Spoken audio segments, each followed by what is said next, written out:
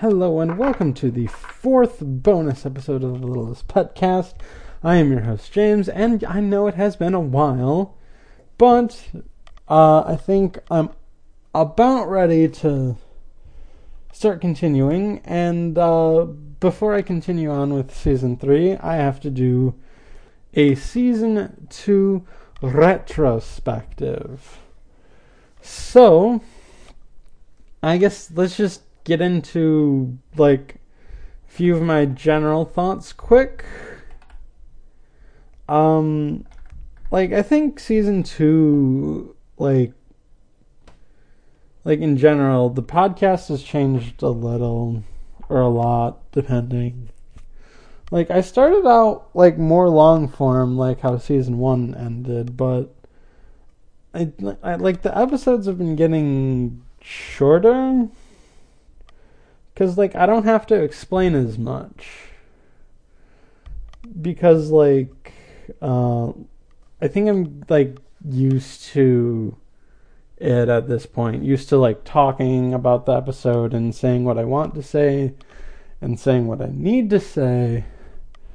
But, I mean, there are still a few surprises along the way as well. And, a few input from other sources as well. I mean, this was also a time of change for me because, the start of season 2, I had a job, and I mean, I still have a job. I had started a job when I started season 2, and then I moved, and then it took off of Netflix. There was a lot of change involved in the production of season 2, and I mean there's going to be some more change going forward. I might be getting an internship for something I'm actually studying for. It's not that I don't like the job I currently have, it's just I don't want to do it forever, anyway. What else about season 2? I guess, how, okay, so, 50 episodes in on this, I'm, halfway through the entirety of the series. And, I mean, I like doing the podcast, don't get me wrong.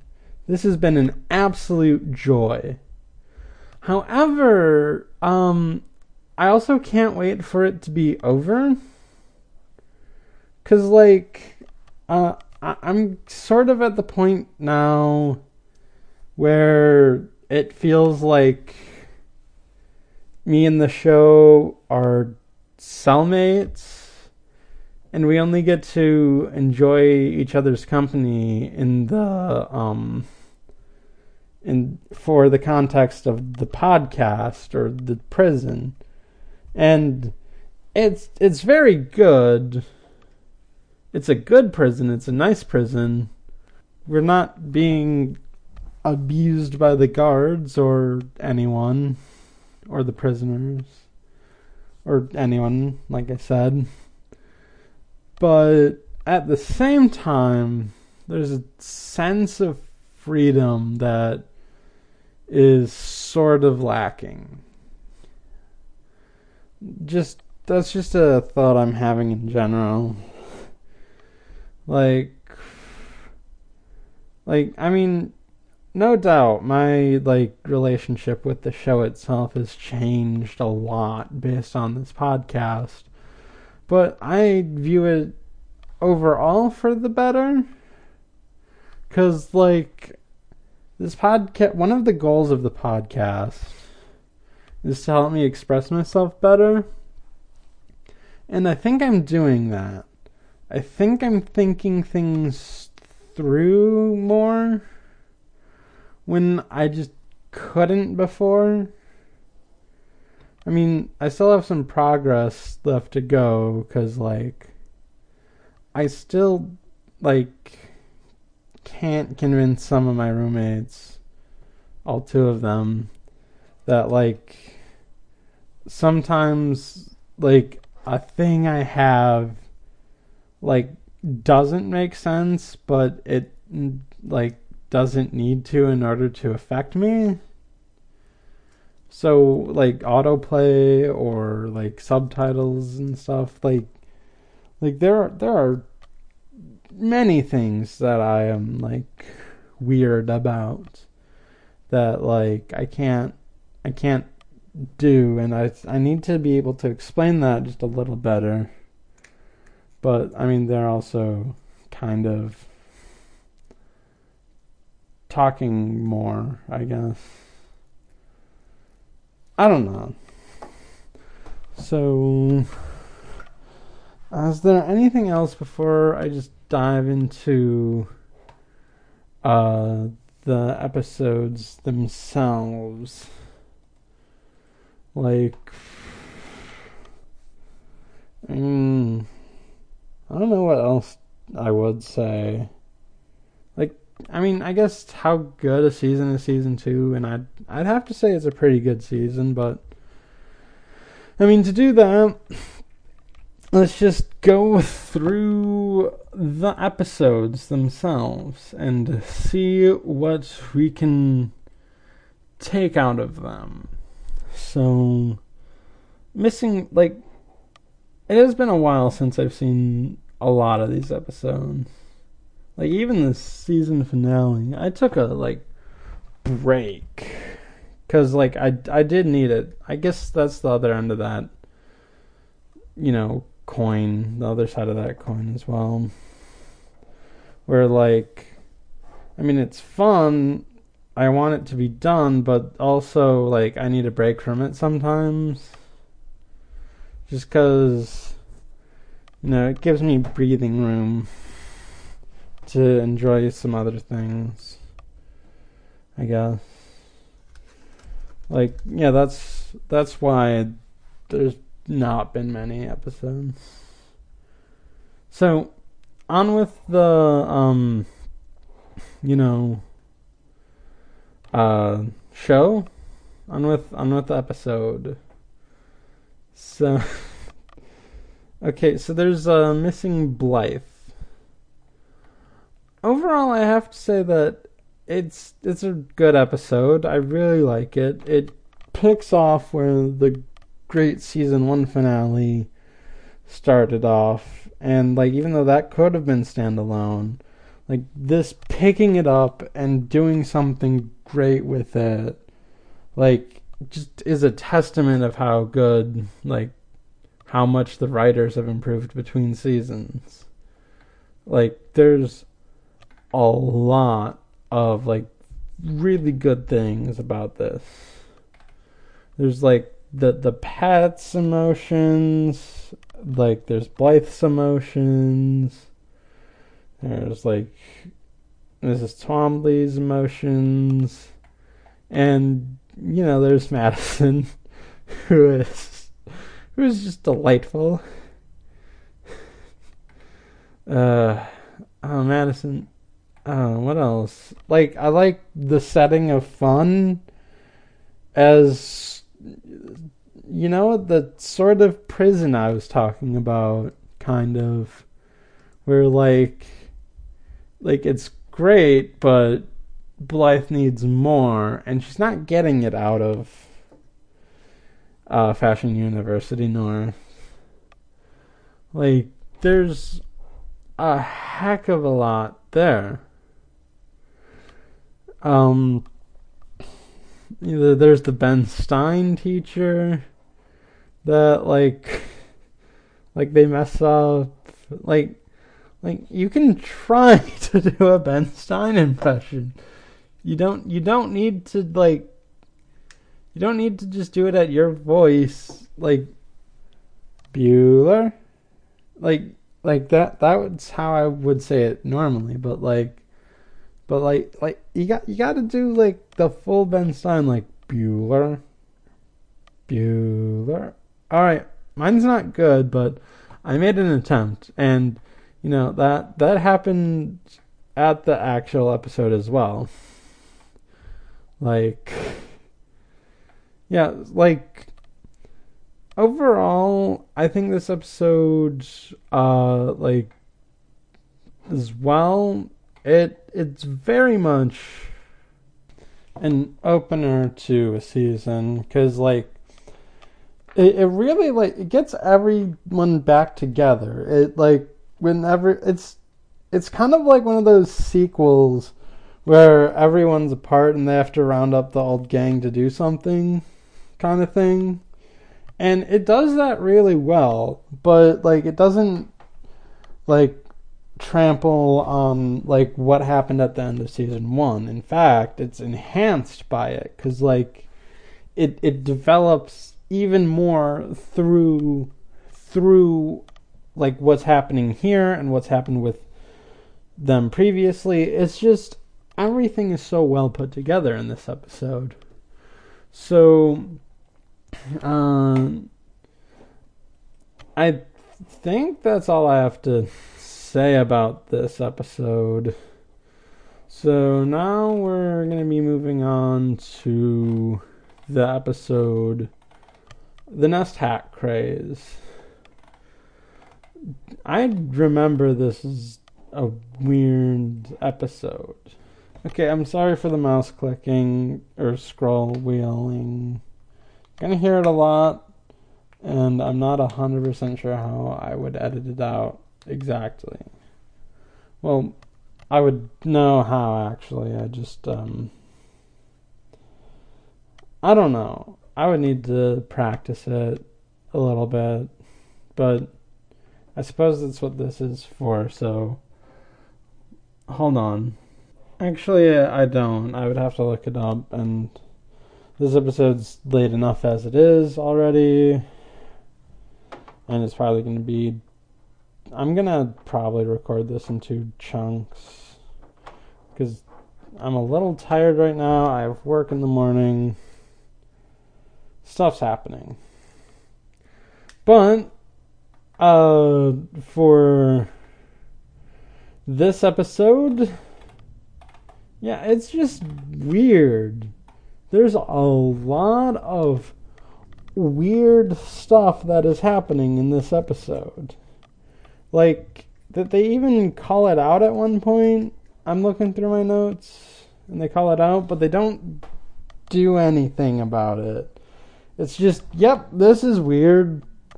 And, yeah, no, they just go with it. To its credit, it's a pretty good episode for being super weird. But like it's just weird is all. Like the whole wearing a nest on your hat thing is weird. Like I mean like the pet's taking care of an egg has been done to death, but even that way it's still interesting and a bit weird. Like I'm more concerned about like the world and why people wear nests on their heads. I mean, they don't by the end of the episode, and like, I mean, I like the whole like purified biscuit thing I came up with here, cause like it works. And you know what? That was a whole big dumb thing I came up with, but I just roll with it. So it works for the episode.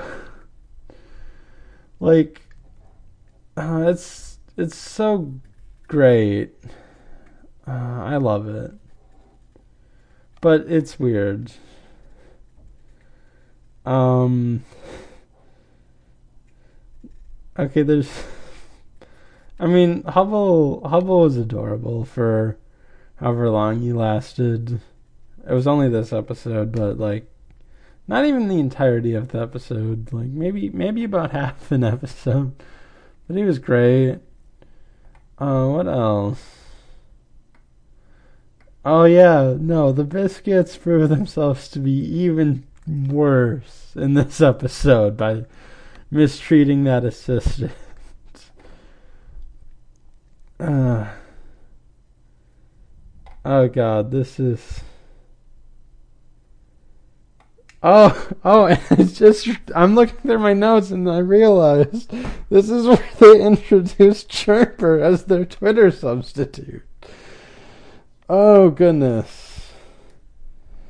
Oh, goodness. This is dumb. This whole episode is dumb. like it's fun, but it's dumb. They like, apparently people in this universe will put anything on their heads because Zoe thinks it'd be fashionable to put origami on their heads. And at the end, everyone wants to put a hedgehog on their head. And it's like, what is it with you putting stuff on your head? I mean, come on. Hats are fun, but like the Nest Hats craze. Should have told you don't put random stuff on your head. I think that's all I have to say about this episode. I don't think I'm being as thorough as I can be, but it has been a while, and frankly, I was a lot more thorough in the episodes, but this is just sort of like a brief, like, look into, and not like a deep dive into everything. Just like a screenshot of what each episode has to offer. Like, I keep thinking there's more for me to talk about, but there really isn't. There's like a lot of stuff that like I've already covered, and like me going over it would be just me going over it again. And just overall, like, I don't know how much of my opinions have changed, but it's just like observations I have. So I guess that would be that. So now we go into the next episode, 8 Arms to Hold You. This is another weirdish episode. It's not as weird as the last episode, I don't think.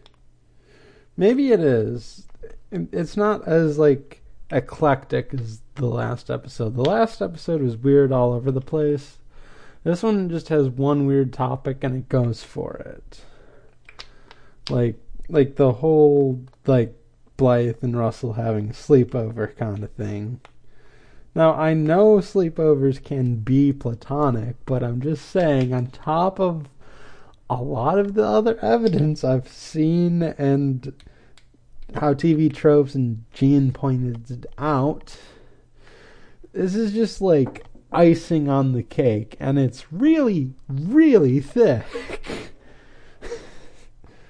Like, outside of that, though, it's a fairly entertaining episode, even if it does kind of give away the twist in the opening, or the title rather, not the opening. But, I mean, there's a lot to go off of, and, there's a lot to enjoy. There's, like, Russell and, not Russell, there's Sunil and Vinny trying to sneak into the pet shop and causing a blackout in the process. There's the whole ghost thing that, even though it's kind of undermined by the title, is still a little interesting.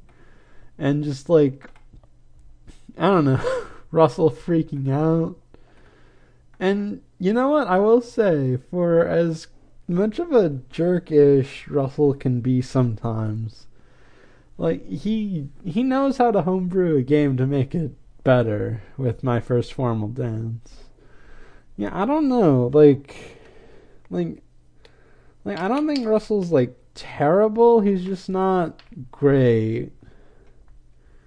It's weird. Like, I mean, it doesn't come up in this episode, but like seeing how he homebrews My First Formal Dance to make it actually better and more open and fun and willing to take diverse experience, like, it is kind of weird that I point out in later episodes how much of a jerk he can be sometimes. And he's like kind of like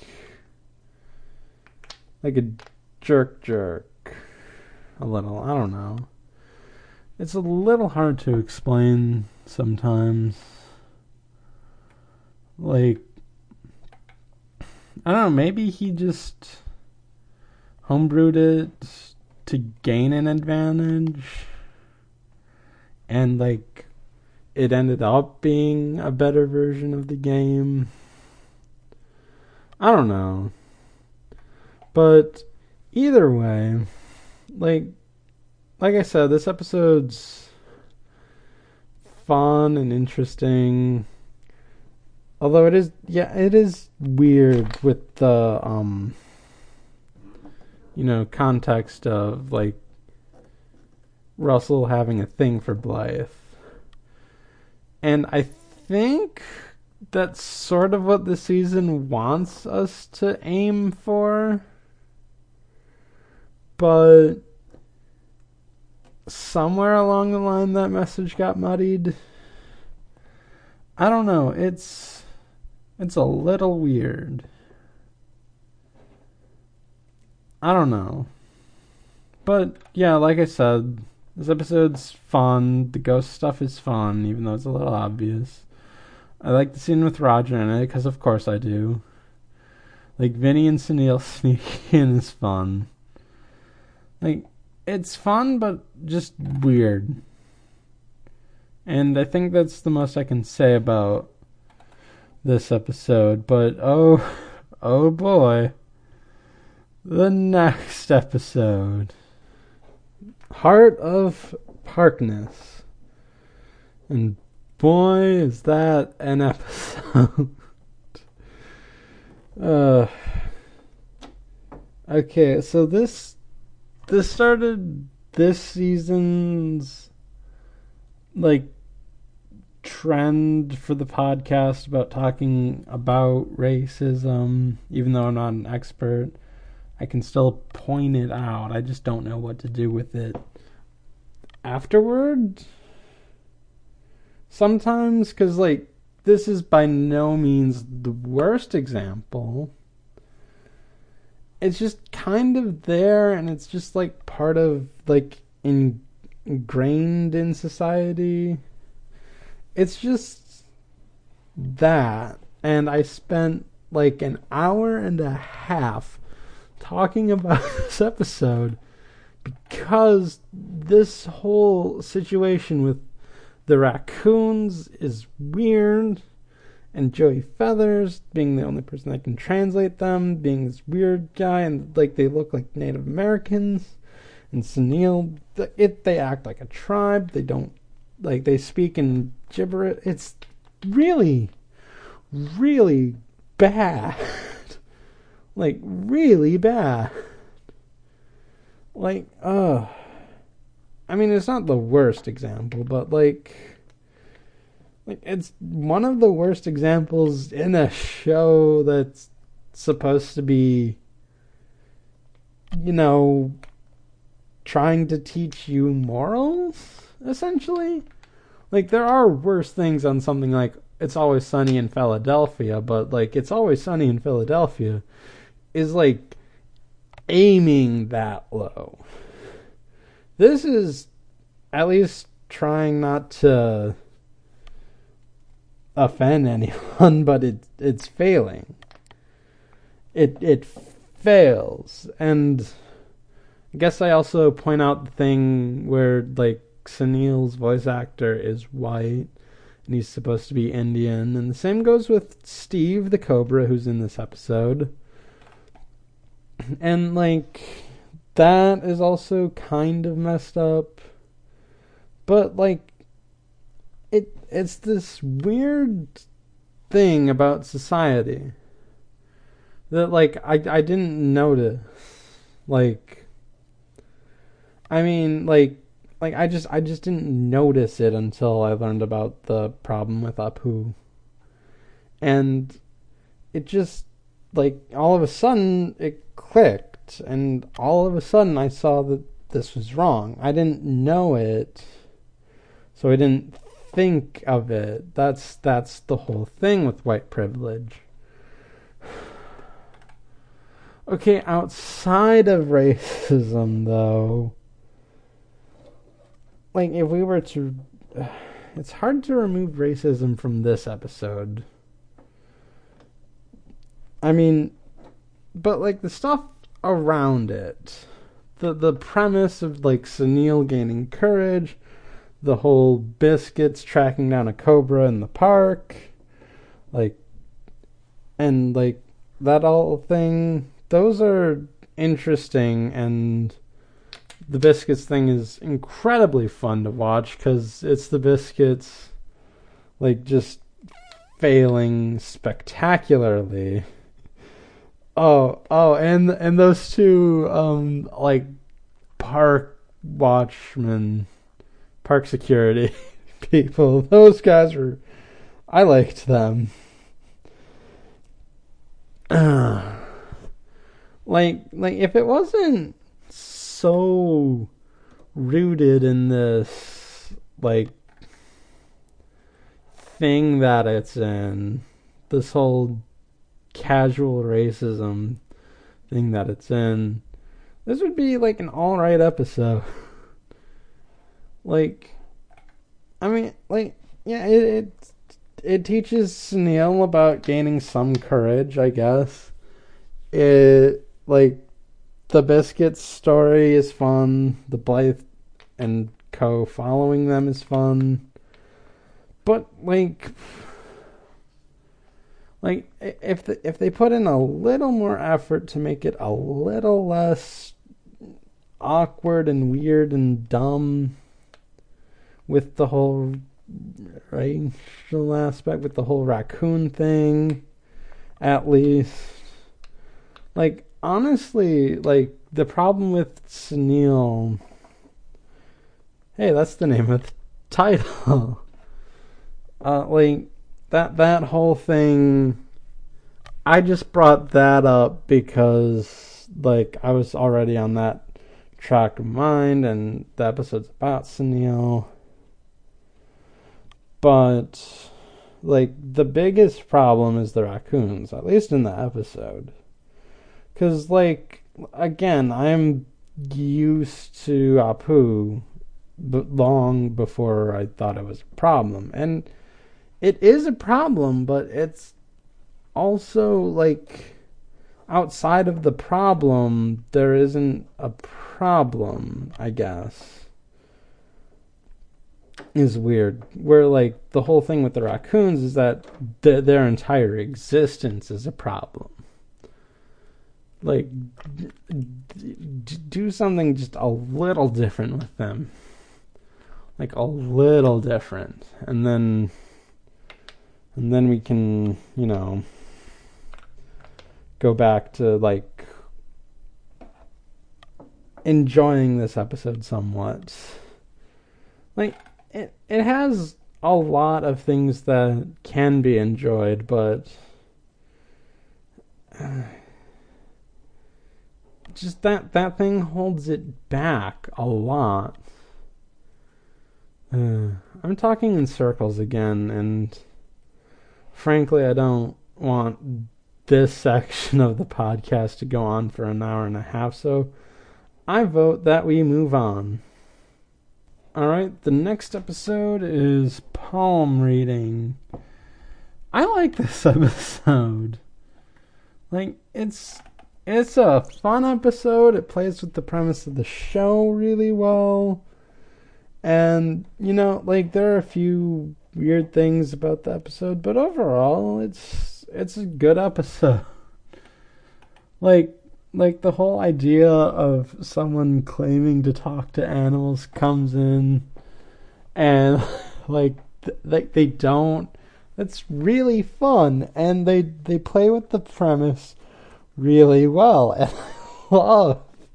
I love the fact that, like, she's like a court like agent, and it's really well played. Okay, so I mean, I guess, like, a correction I should make, it's a slight correction, is that, like, Russell says that they have to play along to respect Mrs. Twombly, to which I responded that you didn't. And, like, like, I get the idea of, like, not wanting to hurt Mrs. Twombly's feelings, but, like, at the same time, she is clearly lying, and being honest and telling the truth wouldn't have wasted the day ordering a failing pet food company's pet food just to please pets who aren't pleased with it anyway. Just that, like, that's more what I'm trying to get, is that, like, I get you wanting to respect Mrs. Twombly, but at the same time, I think that, like, a better way to respect her is to respect her business that she started on her own after her glamorous worldwide martial arts movement. That's again, Mrs. Twombly has had a strange life, and, like, I also say that Mrs. Twombly is insecure, which you might be thinking she was like a famous martial arts person. What does she have to be insecure about? I will tell you, it doesn't work like that. Like, I know this is a morbid comparison, but think of all the, like, high level, like, musicians or actors or whatever who were still depressed and killed themselves. I know that's morbid, but it's an apt comparison in this. Like, Mrs. Twombly thinking that, like, she's not as up to snuff as she wants to be. Like, even though she's, like, a small business owner with, like, an evil capitalist maniac working against her most of the time. And it's just like, you know, like, she has feelings. She's a human. Or animal, I guess. Because, like, another thing is I bring up the whole, like, animal evolution state here. And that whole free will thing plays into, like, Russell not wanting to hurt the feelings. Which, I don't know if that holds up with my current explanation. But, like, maybe it does. I don't know. I'd have to look back on it and think on it. But the main event of this episode is me connecting this show with the universe of Ace Attorney. And I just love that I am able to do that. Because, like, yeah, you probably know this if you've listened to the episode, but I really love the Ace Attorney games. And it seriously is great. Oh, that I could do that. Oh, goodness. Man, I love it so much. Like, just how much I could put in there.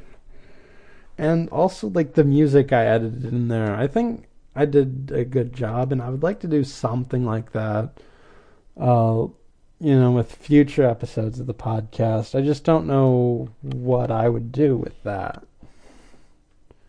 You know? Like, with Ace Attorney, I know what to do right away, because, like, Ace Attorney is such iconic music. But, like, if I mention, I mean, I don't know, the first thing that came to mind was Pac-Man, but Pac-Man's theme is iconic.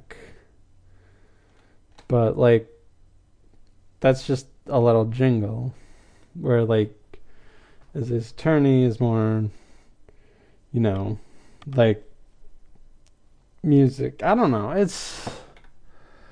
I just don't know what I would be talking about when it comes to like things that have a full score that I can use that's iconic. But either way, like it's just this is a great episode and I love it so much. So much. Like it's a good episode and I like it. Like even with all the little like stuff that doesn't somewhat make sense, even though it does, it's still really well how they did it. I like seeing the animals out of their element.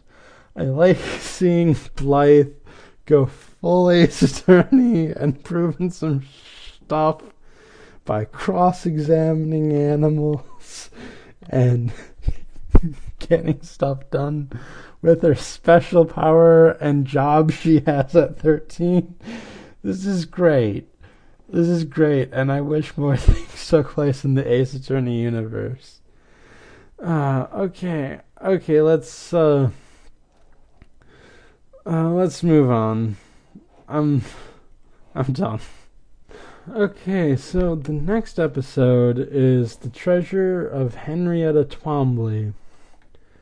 And I really like this episode as well. I think it's a really fun episode. It has like the going back and forth between past and present. So it's doing something to shake up the formula, but it has... Yeah, okay, we're getting to the heart of the problem with the episode, which is it has like them standing in, like the present day people standing in for the past people, and you know the animals like being there, just like, okay, I know my two guests on the Name Game episode thought this like wasn't like suspension of disbelief breaking. They thought it'd be easier to explain then than now, but I highly disagree with that fact, because like even if someone's willing to take like an animal somewhere, like how would you get a panda, like a honest to goodness panda? Like, now I can sort of believe it. I can believe that, like, okay, before I knew the truth, before I knew that Penny's owner's a zookeeper who just has a special permit to keep her at their house, I thought, like, yeah, someone's rich enough and eccentric enough to want to buy a panda. I can believe that, and I can believe that they can get their hands on it now easier than they could in the early 1800s. Like America wasn't as powerful in the early 1800s as it is now. It wasn't a main player on the world stage. It's just there, someone that you could trade with to get stuff that you couldn't get otherwise in some situations. And like, you know, there's a lot of other things that just come up here. Like I don't think that like there was enough like power to get animals from here to there without also being like ostensibly wealthy, like top 1% wealthy. And Henrietta Twombly was not that, because she had the Biscuits to compete with, who probably were. They were trying to construct the area. I don't know. This is I find this whole thing dumb, but once I get past it, or once if you put the dumbness aside, it's still fun. Still fun. It's fun with Riley and his camera crew trying to find it, and then Blythe and the pets setting up a counter thing to gun for it, and finding Buttercream, and she does that weird stuff. Because this is also the episode where I proposed that Buttercream was born in a place between time and space, which, I mean, that's weird, but I love it. Anyway, the whole thing in the past is really well set up too, and it's really fun and entertaining. Aside from the problem that I have with it, yeah, that's the thing. That's the thing with a good amount of the episodes. I think I like it. There's a problem here. Or I like it, this doesn't sit right with me. And just that whole thing in general is where a lot of the problems come from, because it's just a lot of little problems, but when you add them up, it becomes this weird mess of a show. And I don't hate the show. It's just weird at times. But, overall, this is a good episode. I also don't know why Henrietta Trombley didn't name the pet. I guess because, you know what? No, I'm glad, thinking it through for, 2 seconds longer, I'm glad she didn't name the pet. Because they would be Zooey and Vincent and Russell or some slight deviation from their name. And that would have made it even worse. I'm fine with the Biscuit Brothers existing, because that seems plausible. That is entirely possible, even. And I mean, Blythe being the sheriff is weird enough already, but I think it's more of a weird stand-in more than anything. It's just dumb. It's just dumb. So, I think that's all I have to say on that. What Meme Worry is the next episode. And, this is a delightful episode.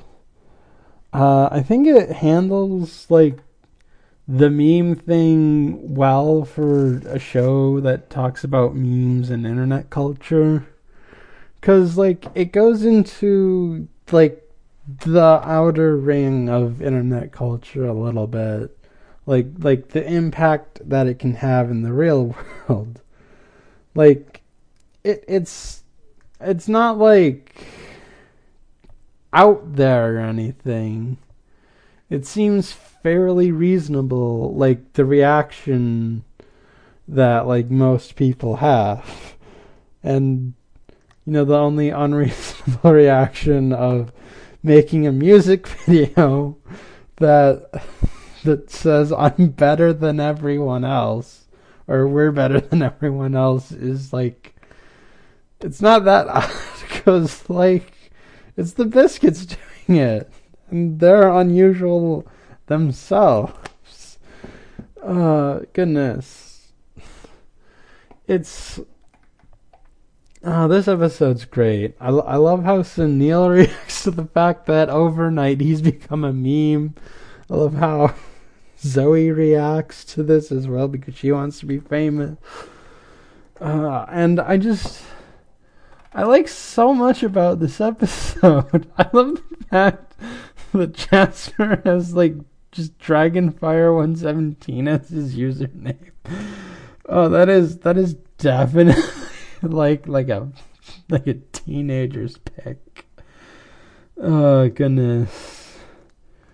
I'm at least a little grateful that I could, mesh my username up and, kind of rebrand myself while still being on brand. And you know what? For all intents and purposes, I like my username now. It's just a really, really awkward story that comes from it. But like I like how Jasper just explodes with joy as well in this episode. And just and the ending. Just this is just a good episode. And this is also when I proposed that Blythe and her friends went through to like pulled an all-nighter to play the Scott Pilgrim video game. Because of her cell phone. But and also like Mrs. Twombly trying to speak youth. It's great. This whole episode is just great. I think because it's like weird already, like taking a premise that like normally turns weird in like a more grounded show, like it doesn't have that effect in this show. Because like what is like this? How is this going to make things even weirder? Like how? At this point, how?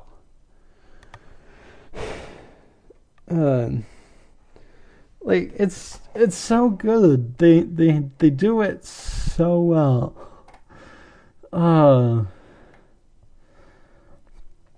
There. This is just a good episode, and that's why it's a little shorter than most episodes around this hour. I don't really have much else to say other than that, but it's so good. Alright, I took a break between that and now. Or then and now, rather. I don't know. It's still weird. So the next episode is the Big Feathered Parade. And, like, it's a perfectly fine episode. There's just, like, a few things up with it. Like, one of the smaller things that I'm not too big a fan of is just how Vinny doesn't get it until the very end. Like, it works for the story, but it's a little weird. And then there's also, like, Ramon, who's an interesting character, but I mean, he's played by a white guy. Like, it's a fine episode. It's just there's a few, like, I guess the big weird thing is just like what is the Big Feathered Parade? That's the biggest concern I have with the episode, because like, I mean, the episode's fine. It has a really good lesson about, hero worship and about, like how to be your own hero, essentially. One's a little more on the nose than the other one. But like just like the setup, like I know they have a Big Feathered Parade, but I don't know why they have a Big Feathered Parade. It's really weird, cuz like you would think that like they would like say it's for this celebration or something. I don't know. Like it's a big city. I'd even accept that like this is just a group of people in a like community or a neighborhood put on this parade to celebrate their heritage every year. I would believe that. It just needs to be sad is all. That's my whole thing with it. But like I said, other than that, it's a pretty good episode. I mean, it's very fun. And yeah, it did teach me that ostrich is a stupid word to spell. It is a stupid word. Okay. I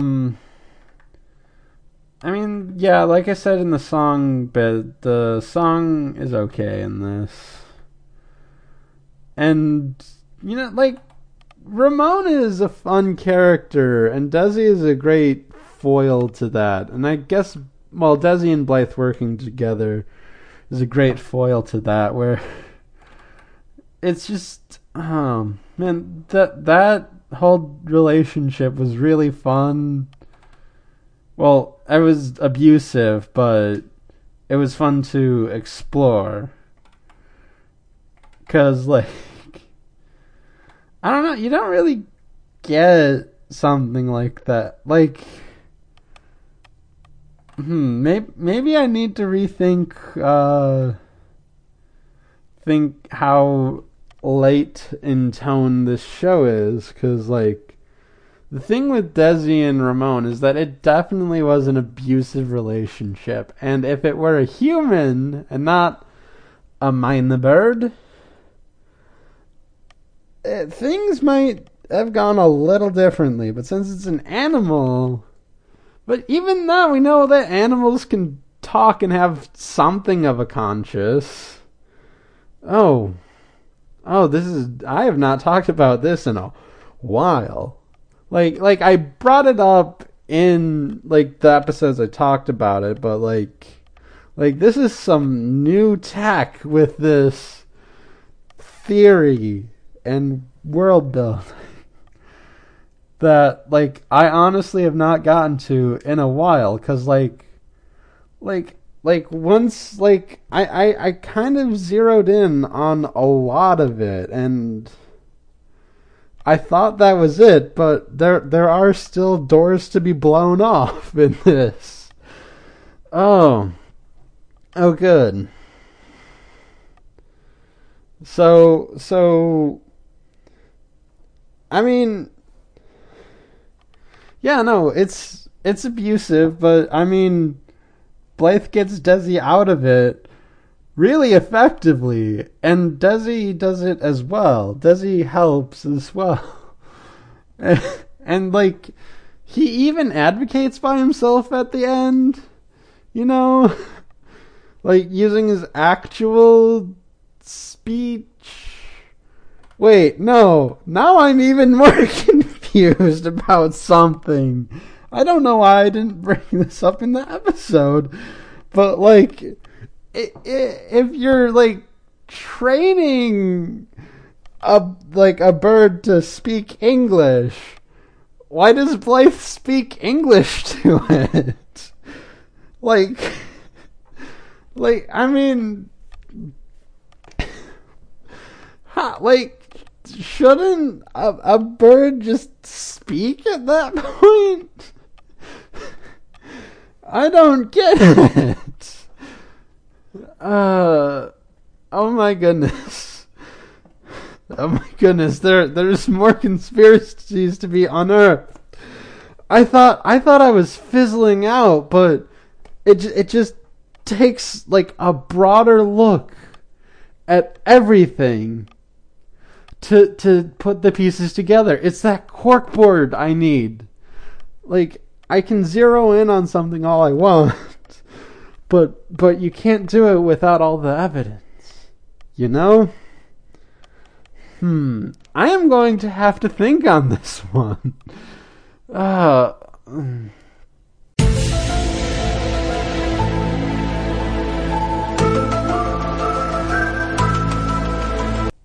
okay. So, aside from a few complaints, I think this is a really good episode. So, now we're gonna go on to A Day at the Museum, which, oh boy. So this comes to no surprise to anyone, but I'm not really a fan of this episode. It's not bad, it's just like a little too weird for my tastes. Like the whole thing is that they're acknowledging they're in this like weird fantasy setting. And I don't get that at all. I still don't. Even like all this time afterwards. This whole thing is just freaking me out. Like, I'm sure if someone were to watch this high, they would freak out really terribly. Like nothing's bad here, except for the like really bad handling of the like fantasy, you know. Oh goodness, I can't believe I forgot. I'm looking through my notes right now, and the security guard is great. And I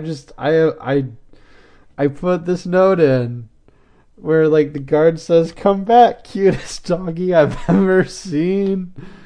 Like the guard is such a good character in this episode, and like he's like the same guard that you see in other places as a guard.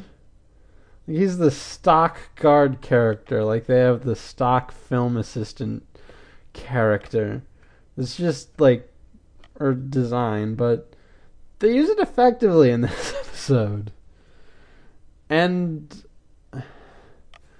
like the whole museum zombies bit is, it's another Vinny and Sunil thing, and I just kind of expected out of them. Wow, but I did have fun looking up crazy zombies and finding that weird Flash game. Oh, that was something. And like, in all fairness, the dinosaur fantasy is fine. It's just like this whole episode is just like tainted by that one little thing. But it's a very important thing, and like it just like trips at the finish line, where like all of these little things that I can find fun or interesting about this episode just like get buried by like the sheer weirdness of it all. And like it just really throws me off. It's too strong of a taste for me to think of anything else. It's just, ugh. I don't know. I don't want to say anything more. 'Cause, like, this is just, ugh. Like, even, like, it has its points, but, ugh. So we're off on to the next episode, Alligators and Handbags. Yeah, this is a good episode. I like the dynamic here. I don't think it's like a great episode, but it's an interesting episode. It's a fun episode. It's one I could go back to and just watch casually whenever. Like the whole thing with like Blythe and Mona is really good to watch. It's really, really good. I like that part more than I like the whole thing with Wiggles McSunbask. to be perfectly honest. That part's just alright, but like the whole like Mona and Blythe thing, that works really well. Other than that, I don't really think I have a lot to say. Like, it's a fine episode, but I mean,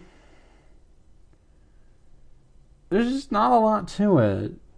It's just what it is. Like, it's people standing up to perceived bullies and finding common ground with them. And that's a good concept, and both stories use that concept well enough. And like like Wiggles is like good as a character. Maybe he should have shown signs of breaking earlier, because that twist came out of nowhere. But I mean, other than that, like it's a fine episode. Blythe's conversation with Cairo, the cat, was fine, but there's just nothing. So yeah, I'm just gonna stop there. So the next episode is Blythe's Big Idea. This is a really fun episode, and it does some really, really fun things. And I'm like looking over my notes, and it's really fun. Like, I don't know, I'm just looking at like their suggestions for what to do about Blythe getting her own shop, and like, I mean, it ends on the kiosk, which is a sensible option, I guess. But like, I mean, I'm reading Vinny's suggestion, and like he says that it should be made out of old cardboard boxes, discarded truck tires, and tinfoil and chewing gum. And I just realized just now that that seems like some Kids Next Door tech. And I guess since Blythe's a teenager, like, she is adverse to that now. Because, I don't know, she had to leave because she turned 13. And I'm still adhering to that headcanon because it makes too much sense. It makes too much sense. And, like, especially with Alice, it just makes too much sense.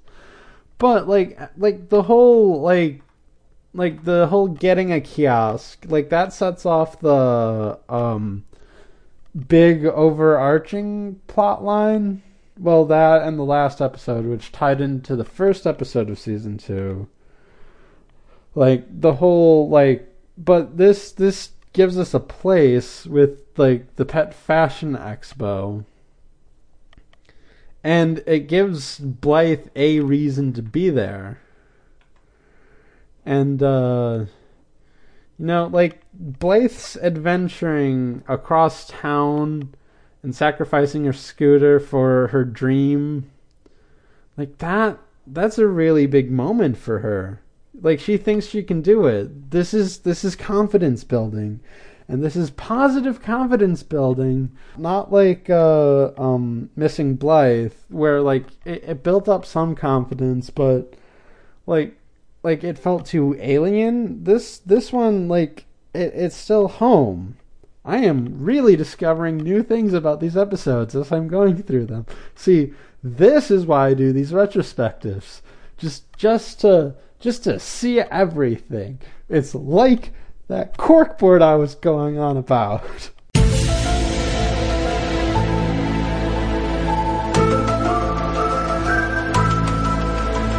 So, like I said, that whole thing was great. And Roger at the end on that is really, really good. 10 out of 10 dad. But you know what? When has he never been a 10 out of 10 dad? But it's still amazing. And like the pets on the plane story, that was really fun. I liked that. And I liked how it showed that Russell is kind of a Pwazevich almost, and that serves as a perfectly good transition to talking about the next episode, commercial success. So, commercial success. I love the term I came up with, and I find it to be a very useful word. It just started out as a substitute for, well, you heard it in the name game episode of this. But, it just kind of turned into my substitute for any swear. And I feel like I need one sometimes. And it's just really, really, fun. And that term and what that actually means and how Jasper gets applied with it, seeing that was interesting. Seeing how Jasper can change that into this was interesting. It wasn't great. I liked it, but it captured the Pwazevich essence just a little too well for me to like it, or it's one of those things where they intentionally make you feel about everything. And Jasper really captures that really well. The whole commercial idea was it's really good, and it gives them a lot to play with. And the whole voice thing that they had was very fun and an interesting way to play with the idea of a commercial in this universe. That's something that really only works here. Or I mean, I guess it could work in the other things, but in this universe, it works well. And I like how Blythe talks to Jasper around at the end, and Jasper unpwazeviches himself, and it's a thing. And the pets imagining what it would be like, that was fun. But I cannot talk about this episode without talking about that bit at the beginning where they were looking for other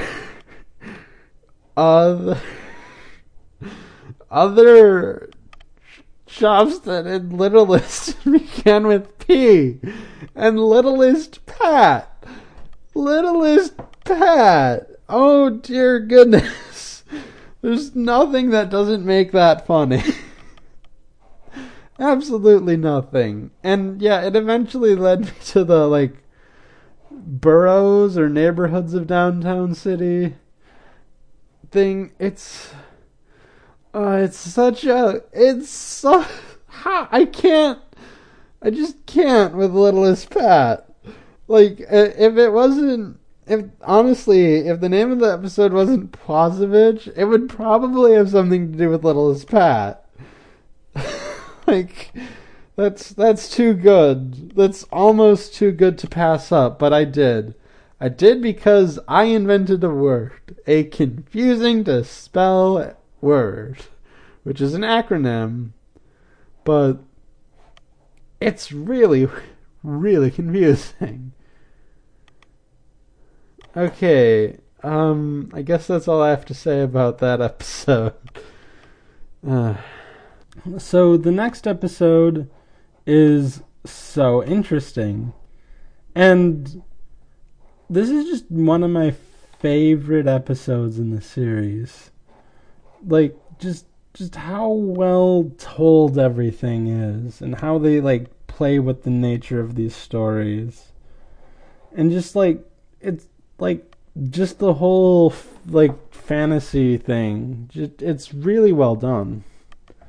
And, like I said in the title of the episode, just watch the episode. It's just good. It's just good. I mean, there's a lot of preamble to it, and a lot of the preamble is actually really good too, but, like, the main thing I really like is the story itself, and it really does a good job at that. And, you know, there's just not a lot to say about this, because it's just good. It's just good. Like, it's just a really good story, and they use, like, the inserts effectively, and it in a way that makes sense. Because, I mean, it is entirely fictional instead of being based on a real thing, but, you know, it's neither here nor there, and it's just good. I can't say anything more about it. So, I don't know, I'm just done with that episode. But it's so good, though. Just watch it. I'm done. So the next episode is To Paris with Zoe. And like some episodes before it, it's good. There's just some things about it that I'm not a big fan of. Like, mainly I'm not a big fan of how this episode treats Paris like it's the best place ever. And it's just, like, the song goes into it, Blythe goes into it, and the whole thing is just really odd. Like, how much they hype up Paris. It's weird.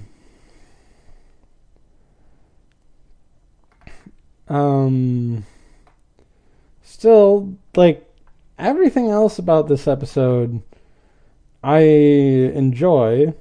I enjoy Emma. This is where she gets introduced. And Emma is such a good character. It's really a shame we only get to see her in this season. I hope I'm missing her somewhere in, like, one of the later seasons. But, like, it's so interesting, I guess. Well, the last episode was so interesting. This episode is To Paris with Zoe. And I lost my place, but, like, Zoe, like, falling in love with the street mime, and, like, the return of Madame Pom, I liked those. And Vinny's obsession with the insect channel, that was really fun. Just, like, I kind of like how everything works out in the end. And how Zoe kind of learns not to put all of her faith in a guy she likes, I guess. I don't know. It's fun. Like, really, I think the biggest takeaway for me this episode was Emma. And that is such a good takeaway, too. Like, she's a really good character. And, like, she serves a really good purpose. Like she's sort of a mirror of Blythe, where, like, instead of fashion and design, she took up tour guiding. And that's why I wondered if children of pilots, like, just to have that drive in them. You know? It's such a fun parallel, and they play with it so exquisitely. So I guess that's all I have to say about that. We're going on to the next episode, which is Super Senile. Oh goodness. So the reason for that oh goodness was I was really tired when I did this episode. And I think it showed a little. Well, I mean, I said it.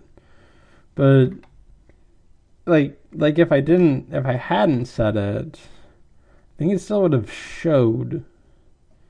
Cause I just caught like two little things, and then I was like talking myself down from like saying, "Oh, this is a bad show," because like I don't think it's a bad show, and I don't think this episode's a bad episode. But like I had these little things about it, some questions I had, or some comments I raised. But like I spent the rest of the episode trying to say, no, that's not entirely what I thought of the show. And it feels like in Parks and Rec when Ben was doing interviews in Pawnee about being questioned as being the boy mayor, and he just like breaks down, and I feel like I have a similar essence in this episode. But let's talk about the episode itself for a little bit. I'm a big fan of superheroes, and I like what they do in this episode and how they like sort of parody it.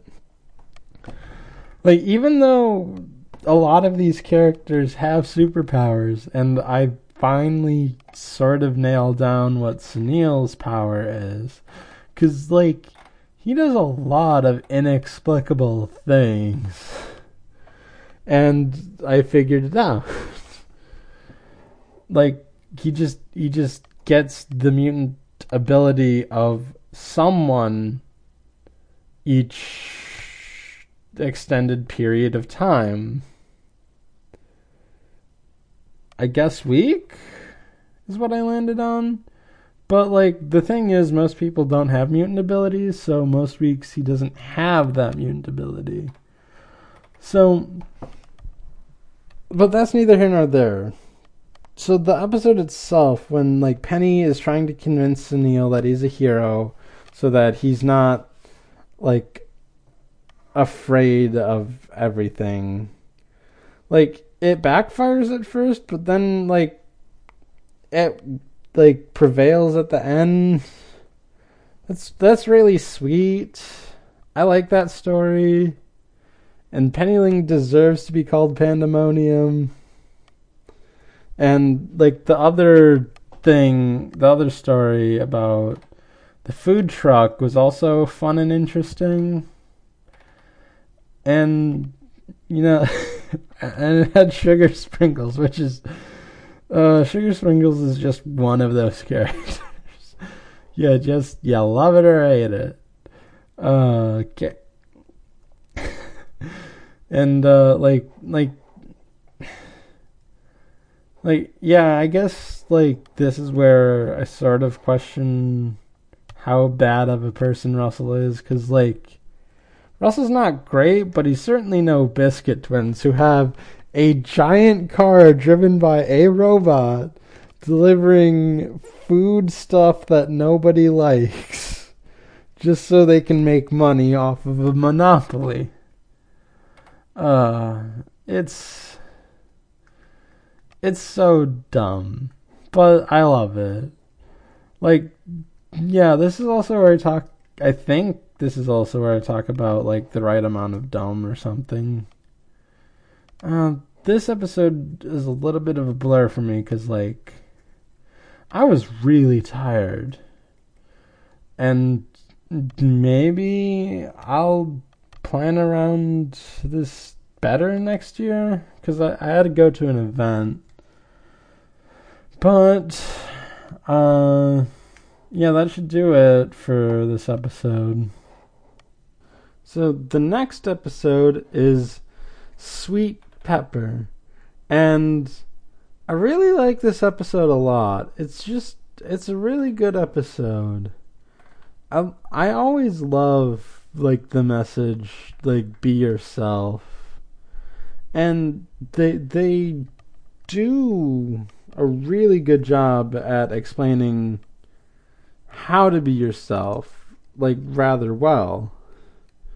Because, like it starts off with Pepper being herself and being nervous, but by the end, like, she's being herself and is actually enjoying the company of the person or polecat she likes. And nothing really changes about Pepper. She just builds more confidence and, can actually start talking to Capitan Cuddles. And, yeah, it's really all I have to say, but, like, the B story with, like, Buttercream and Blythe is really good too, and it's really fun as well, because, like, Buttercream is nothing if not fun as a character. So, like, all in all, like, it's just a good episode again. Sorry, I just noticed something. So this is also the episode that introduced, like, us to the Ferguson Annabelle books. Even though, like, a few episodes later, there's a movie based on a new book, and this is, like, the new book then, or something, like, because there's a movie coming out that Blythe wanted to get to. Oh yeah, I did go off on spoilers on this episode, because, like, there's, like, I don't understand. Well, I kind of understand spoiler people, but, like, like just, like, the strictest adherence of spoilers is something that I'm not entirely connected with. So there's that, I guess. But, like, a lot of people like going into something's blind.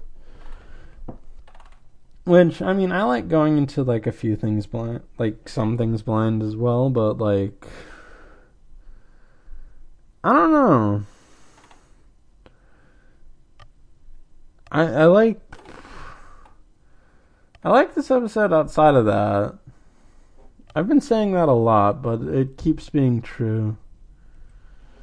So, guess we're done with that episode. So, oh boy, another weird episode coming up in Shanghai Hijinks. So, this episode, like, it's not bad, but it's casually racist at times. And when I say at times, I mean a lot. Like, okay, so one of the things I've wanted to address is that, like, during the episode I said I don't know why them thinking America is only their movie musicals bothered me. But now I know why it bothered me. It bothers me because, like, it's the inverse of, like, Americans thinking Japan is only anime, which it's not. And America is not only its exports and musicals. It's a, like, rich and varied culture. Both, like, everything is a rich and varied culture. And it is filled with, like, different people. And, like, it's, like, honestly, like, I kind of find it funny that, like, these Chinese pandas who've never been to America think that it's only, like, the musicals, but it is not. It, like people thinking, like, say, oh, Japan is only, like, anime, like, that's a little worse in my opinion, because, like, that's a racial thing, I guess. I don't know. We're back on Casual Racism Station. And this is the episode that originated it. Oh boy. Like, that, like, this whole thing is just kind of weird. You know? It's just, I don't know how or why any of this got through. It just happened. I don't think it's like horribly offensive. It's just, it's delightfully racist. Delightfully casually racist. Oh, this is weird. Although it does have that rap battle. And I can't completely hate it, because they had a rap battle in a kids show against the Terracotta Army and a dragon. And like a lot, like, some of the things are, like, funny, like even though it bothers me, like, I still find, like, the like, American musical thing funny. It's it didn't seem like it in the episode, but, like, I find that funny, because, like, I also find, like, sometimes that, like, people who say Japan is only anime is funny. Like, if you put it into practice, it's not going to be funny, but if it's just like a joke, it can kind of be funny. Like, I don't know. It's just one of those things. What else? Goodness. Oh, I loved Roger's Elvis bit at the end. Oh, that's so great. So quintessentially Roger. This whole episode is just another mess. And honestly, it's just kind of except for, like, a few things. I'm doing it again, but it continues to be true, and that is why I started the podcast, essentially. Still, like, this is just in terms of episodes, I mean, I go into it a little deeper there in the episode. But just, it's not great. So, moving on to the next episode. So, the next episode is Grounded, and it's a Roger episode, so I love it already. Well, okay, I love the Roger plot. I'm not too keen on the DNA test plot. I even named the episode Mutt Pride because Zoe should have Mutt Pride for the small amount of time she thought she was a mutt. And she even changed personalities even when she thought she was a mutt. It's not genetics that define you, Zoe. You are that. You are the cutest, fanciest, whatever type of dog you are. I actually don't know what kind of dog she is, but that's because she's purple and pink and doesn't have a distinctive dog shape like Madame Pom. We can tell right away that's a Pomeranian. But Zoe's just a dog. And, she should be a mutt at this point. Not at this point, but, she should be a mutt just because, I can't really tell what she is otherwise. And it's... Although I do like Zoe's depressed hair initially, not the New Jersey hair. I just found that on my notes. But, you know what? To pick myself up, let's go back to the Roger bits. Oh goodness, Roger losing his job, trying to find a new job, landing a job with the Biscuits is utterly fantastic, and I love every second of it, including the Bohemian Rhapsody parody. Oh, it is such a joy. It is such a joy to see Roger being the best dad to people other than mine. Because he will do it. Maybe he should have posted for that. Will be your dad for money. That's amazing. Oh goodness. Roger is my favorite character in this show. And seeing him like this is amazing. From him, convincing the Biscuits to be nice to him, defending his daughter. It's great. It is just great. That's about all I have to say about that episode. So the next episode is Inside Job. And again, I'm a little divided on the A and B plot.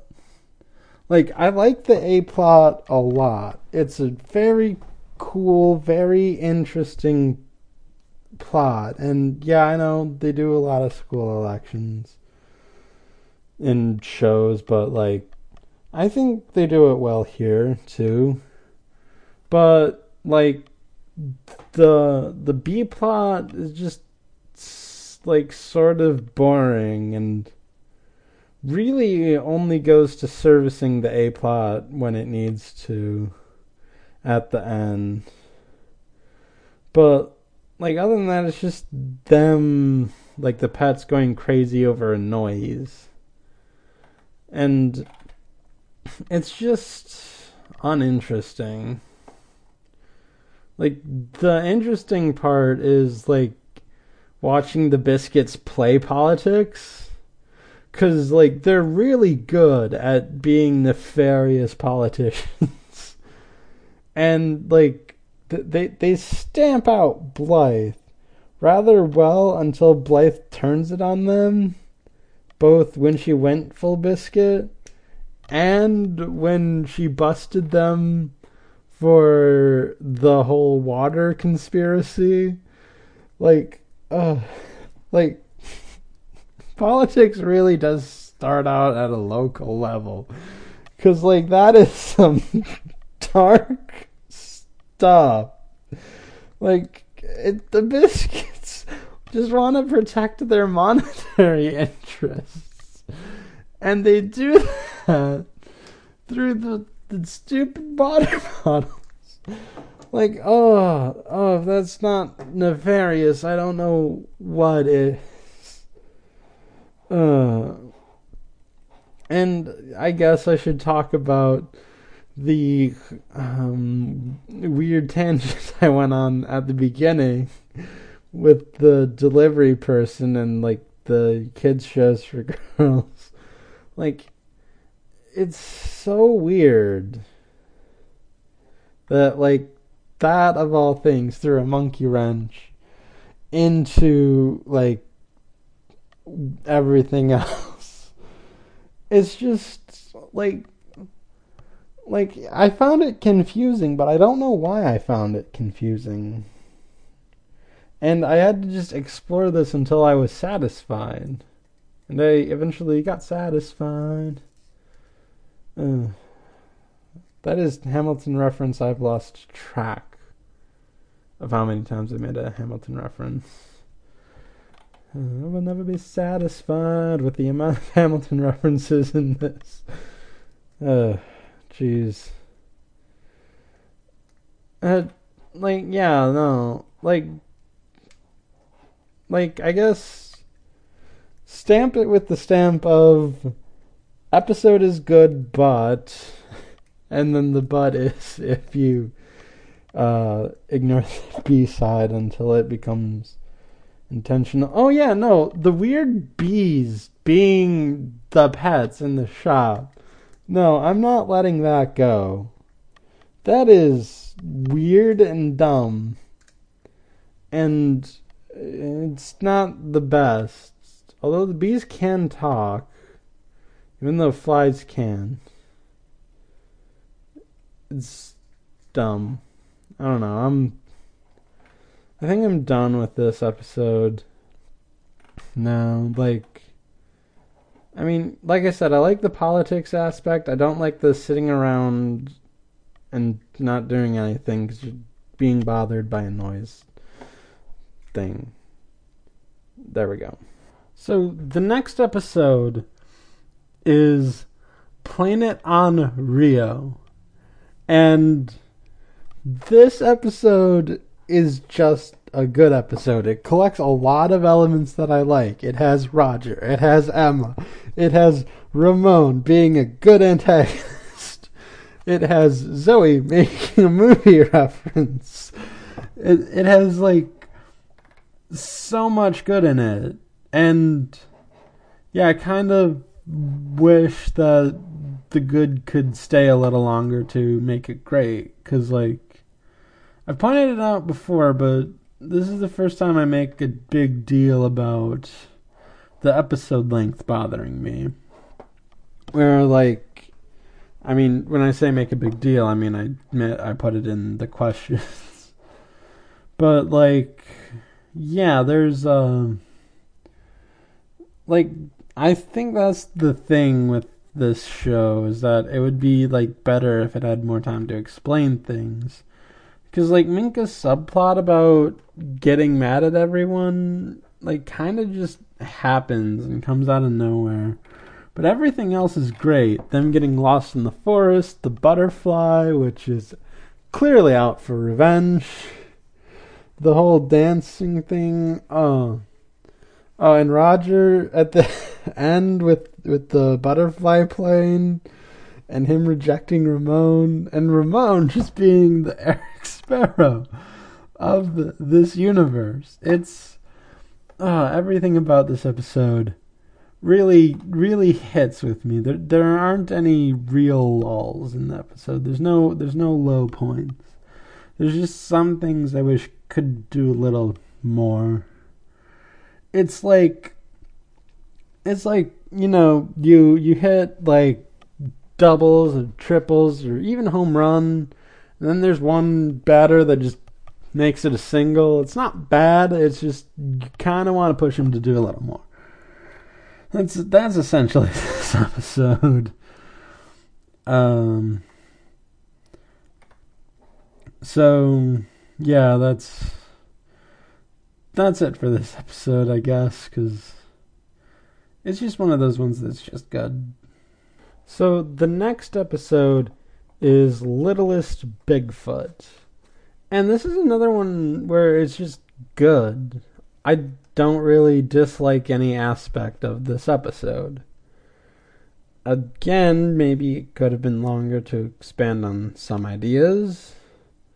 And it is odd that they make fun of Penny making up stories, even though they like made up stories. But other than that, it's really fun. It's just animals in nature. Because it's fun and delightful. And there's an actual Bigfoot. Oh, goodness. Like, Bigfoots exist. Cryptids are real in this show. And honestly, there's no beating the sense of fun this episode has.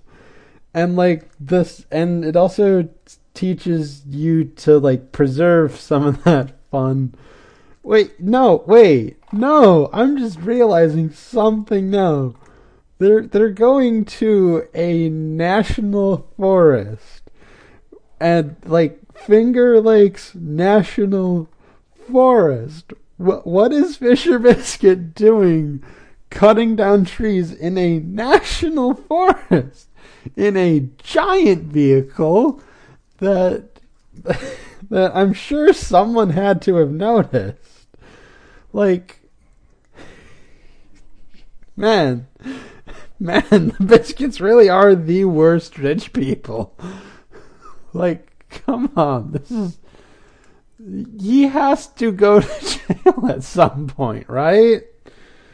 That has to be a jailable offense, because like most people say, fining means legal for rich people.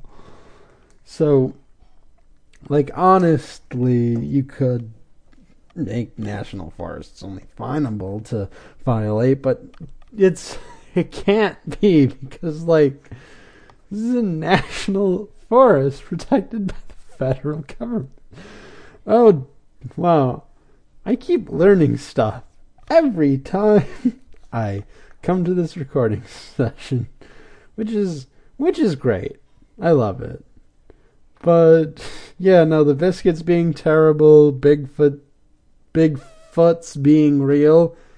That's right, I am continuing my crusade on Bigfoots being the proper plural for Bigfoot.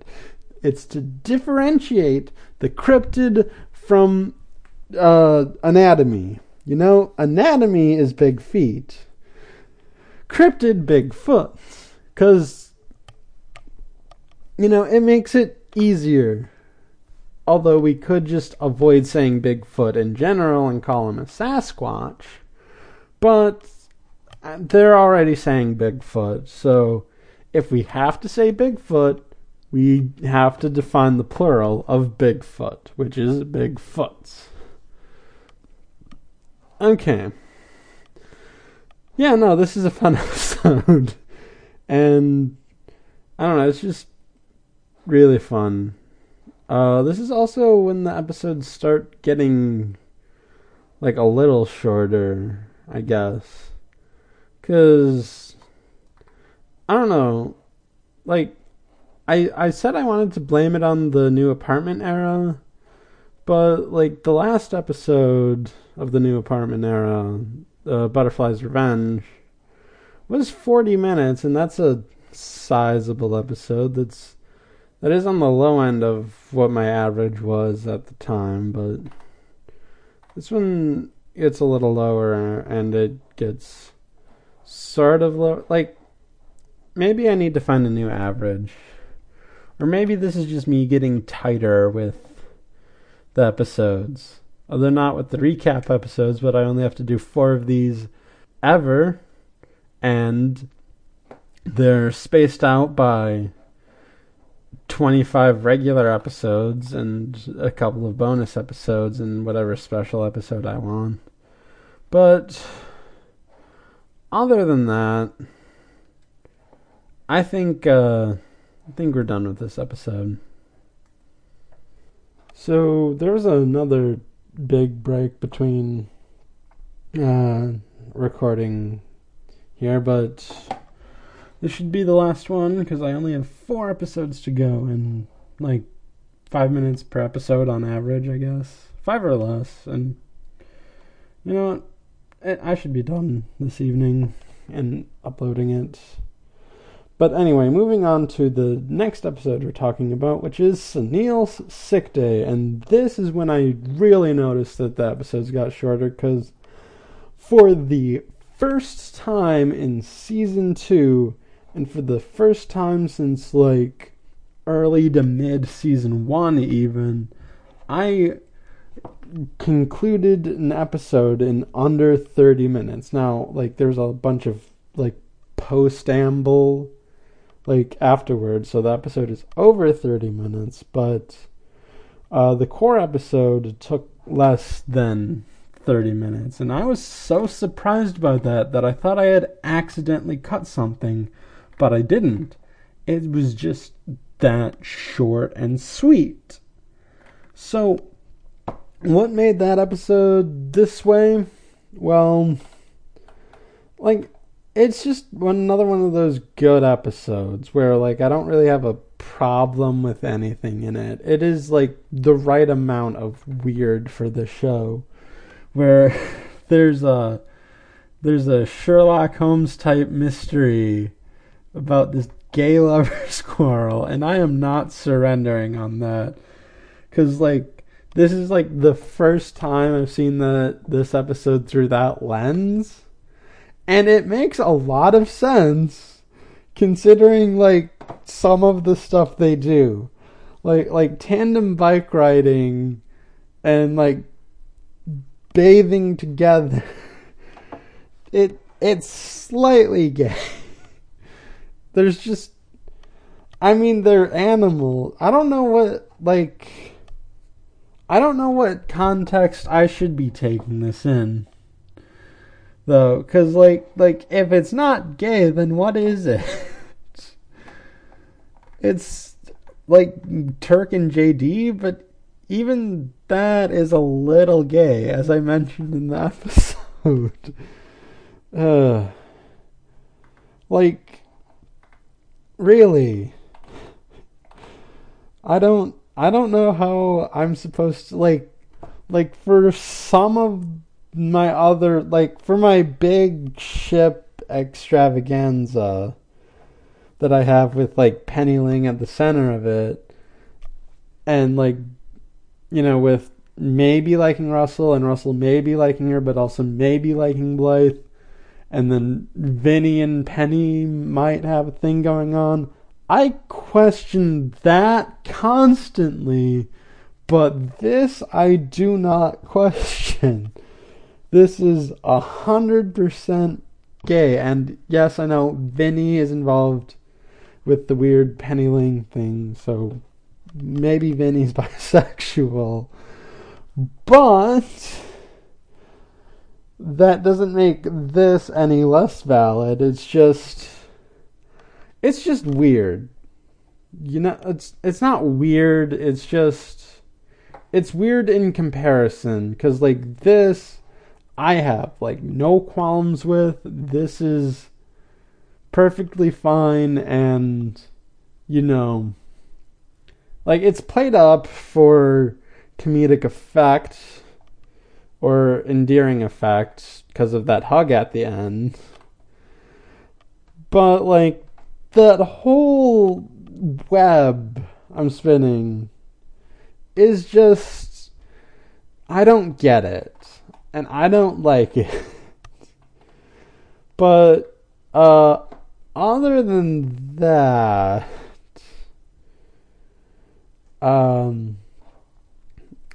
this is a pretty good episode. I mean, it originates Cyril McFlip, and that is undeniably a cool name. Undeniably. I like the name Cyril McFlip.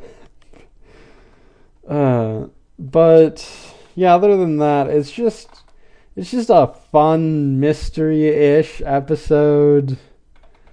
And, Blythe and Sunil's bits are really funny, especially when Blythe talks Sunil into watching a horror movie on his own, because she doesn't do it because they're too scary for her. And I guess that's the dichotomy I like, where someone thinks it's scary and watches it anyway, and someone thinks it's scary and is like, no, what are you doing? I don't get it. I want to see more of that dynamic in anything. Because a lot, to compare, one of my favorite shows, Teen Titans, has an episode centering around a horror film that the cast think is scary. And that's a good episode. That is a really good episode, but that they all watch it anyway. In this, they have the dynamic of no, what are you talking about? I don't get it. I want to see more people who don't get horror people. Okay, I have been rambling about this episode, and if I'm not careful, this segment could go on for longer than the episode itself because of how short it was. So I think I'm going to call it there, because I think I tackled all of the major points I want to tackle with this one. Alright, so the next episode is The Hedgehog in the Plastic Bubble. And oh boy, what an episode. Essentially, if this episode were a song from the show, it would be the rap battle, because it's wrong in all the right ways and it's right in all the right ways. Because it's incredibly stupid, but it's so fun that I can get over it. So basically the whole Blythe storyline, where she thinks she has this infectious, deadly, or disease, as the episode would probably state, she becomes enamored with this Twilight-esque book about Fergus and Annabelle.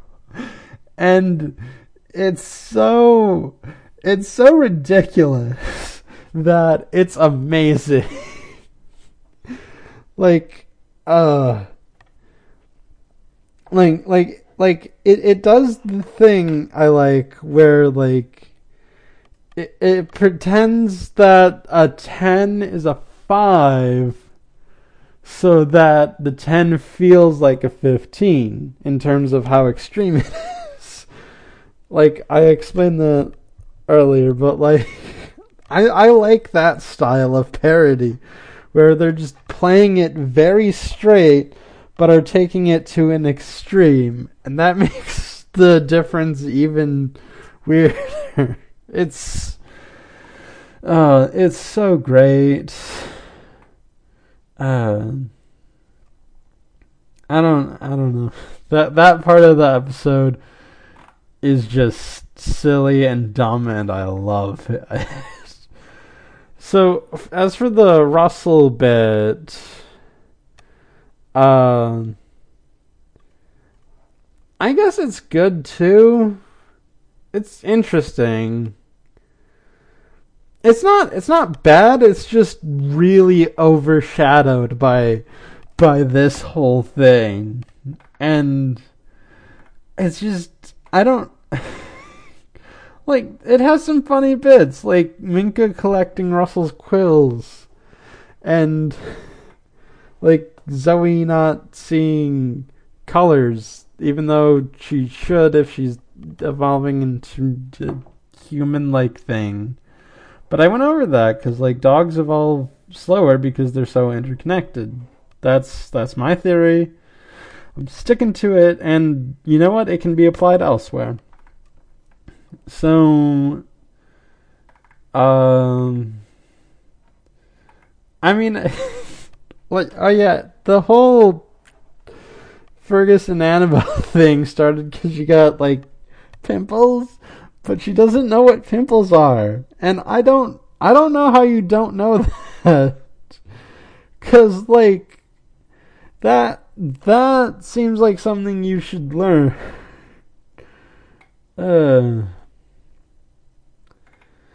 But like I said, like the whole Fergus and Annabelle thing really steals this show for me in this episode. Like the other part of the episode, the A story essentially, because that's what the episode is named for. Like, it's good, it's fine, I like it, it has heart to it, and it connects to the B story well. It's just that the B story is just too fun for its own good.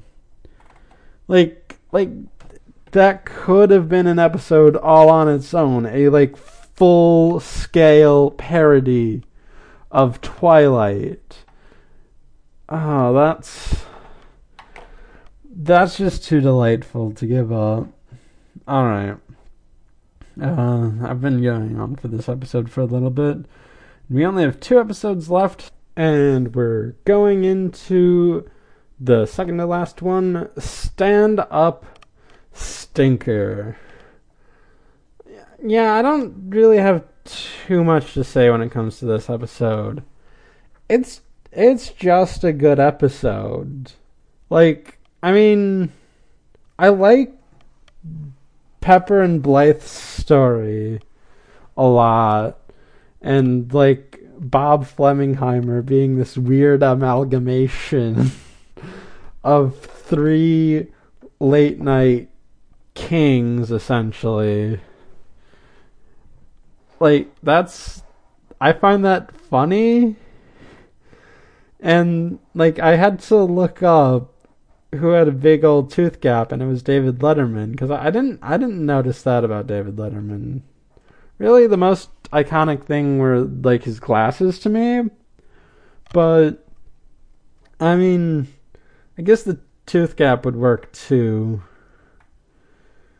I don't know, but other than that, like the Minka wanting to go to Mars story was fun too, and like the way they get around it is hilarious, and I love it. And when when things go wrong, like they improvise a quick solution out of it, and Minka sees that her talent is worth something to her, and that I love that. That was amazing.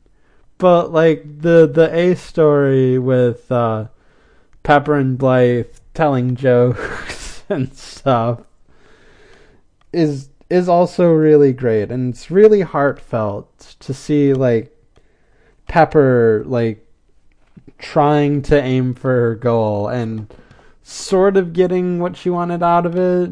I know like from her fantasy that she wanted to be on the show herself, but just like taking a win where she can is great, especially after she dropped the ball.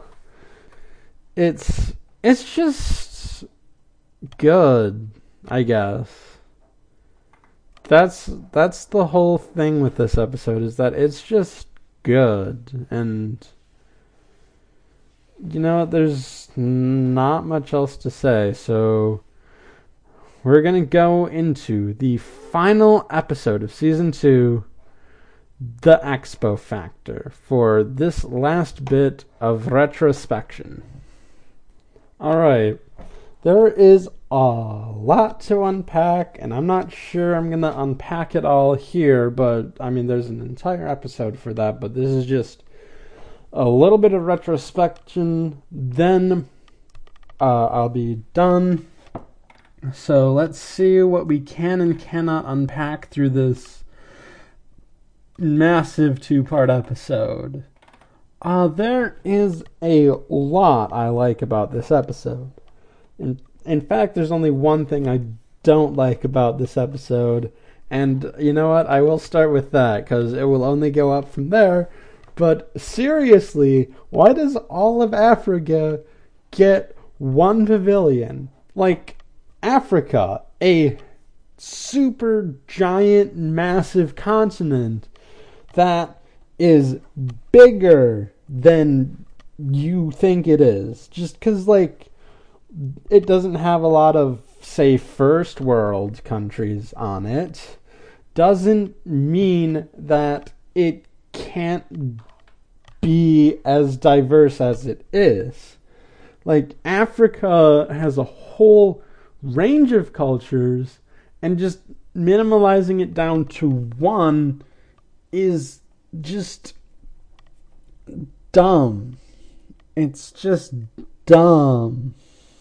And I hate that about this episode. I just do. It's not great. But everything else about this episode is great. I love Delilah and her interactions with all the other pets, and even Sunil, which, I mean, Sunil might also be bisexual, but it doesn't matter. Maybe it's like Renge from Ouran High School Host Club, where she will let Kyoya with any other guy he wants, but she's the only girl for him, or like April and her gay boyfriends early on in Parks and Rec, which is the second Parks and Rec reference I've made here, and that's because my roommate's been watching it again as background noise, but that's neither here nor there. Either way, Delilah is delightful. Haha. And so is Emma, who's back for this episode. And, like, Mona is a fun and interesting character. And the Biscuits going full-on evil for this episode is just great. And Zoe being initially jealous of Russell, but then, like, being talked down to enough to help Russell is, like, great. And that whole saga with Russell is great.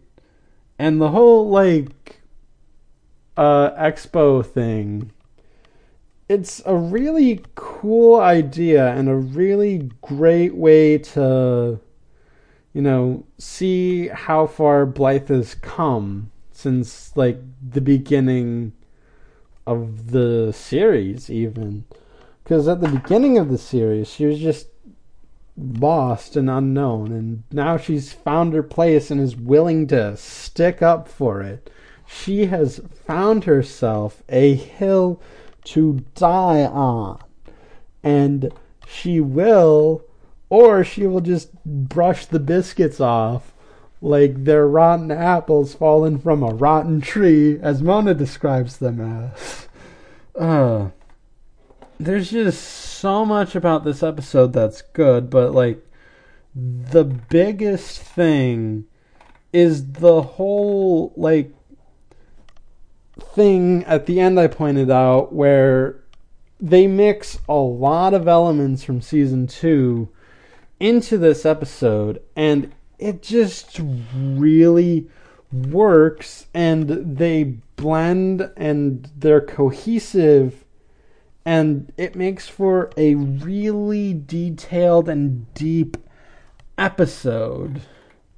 And there's just so much about this episode that, like, is good, and seeing how it combines elements from all the other episodes, it shows us how all of those episodes are really good as well.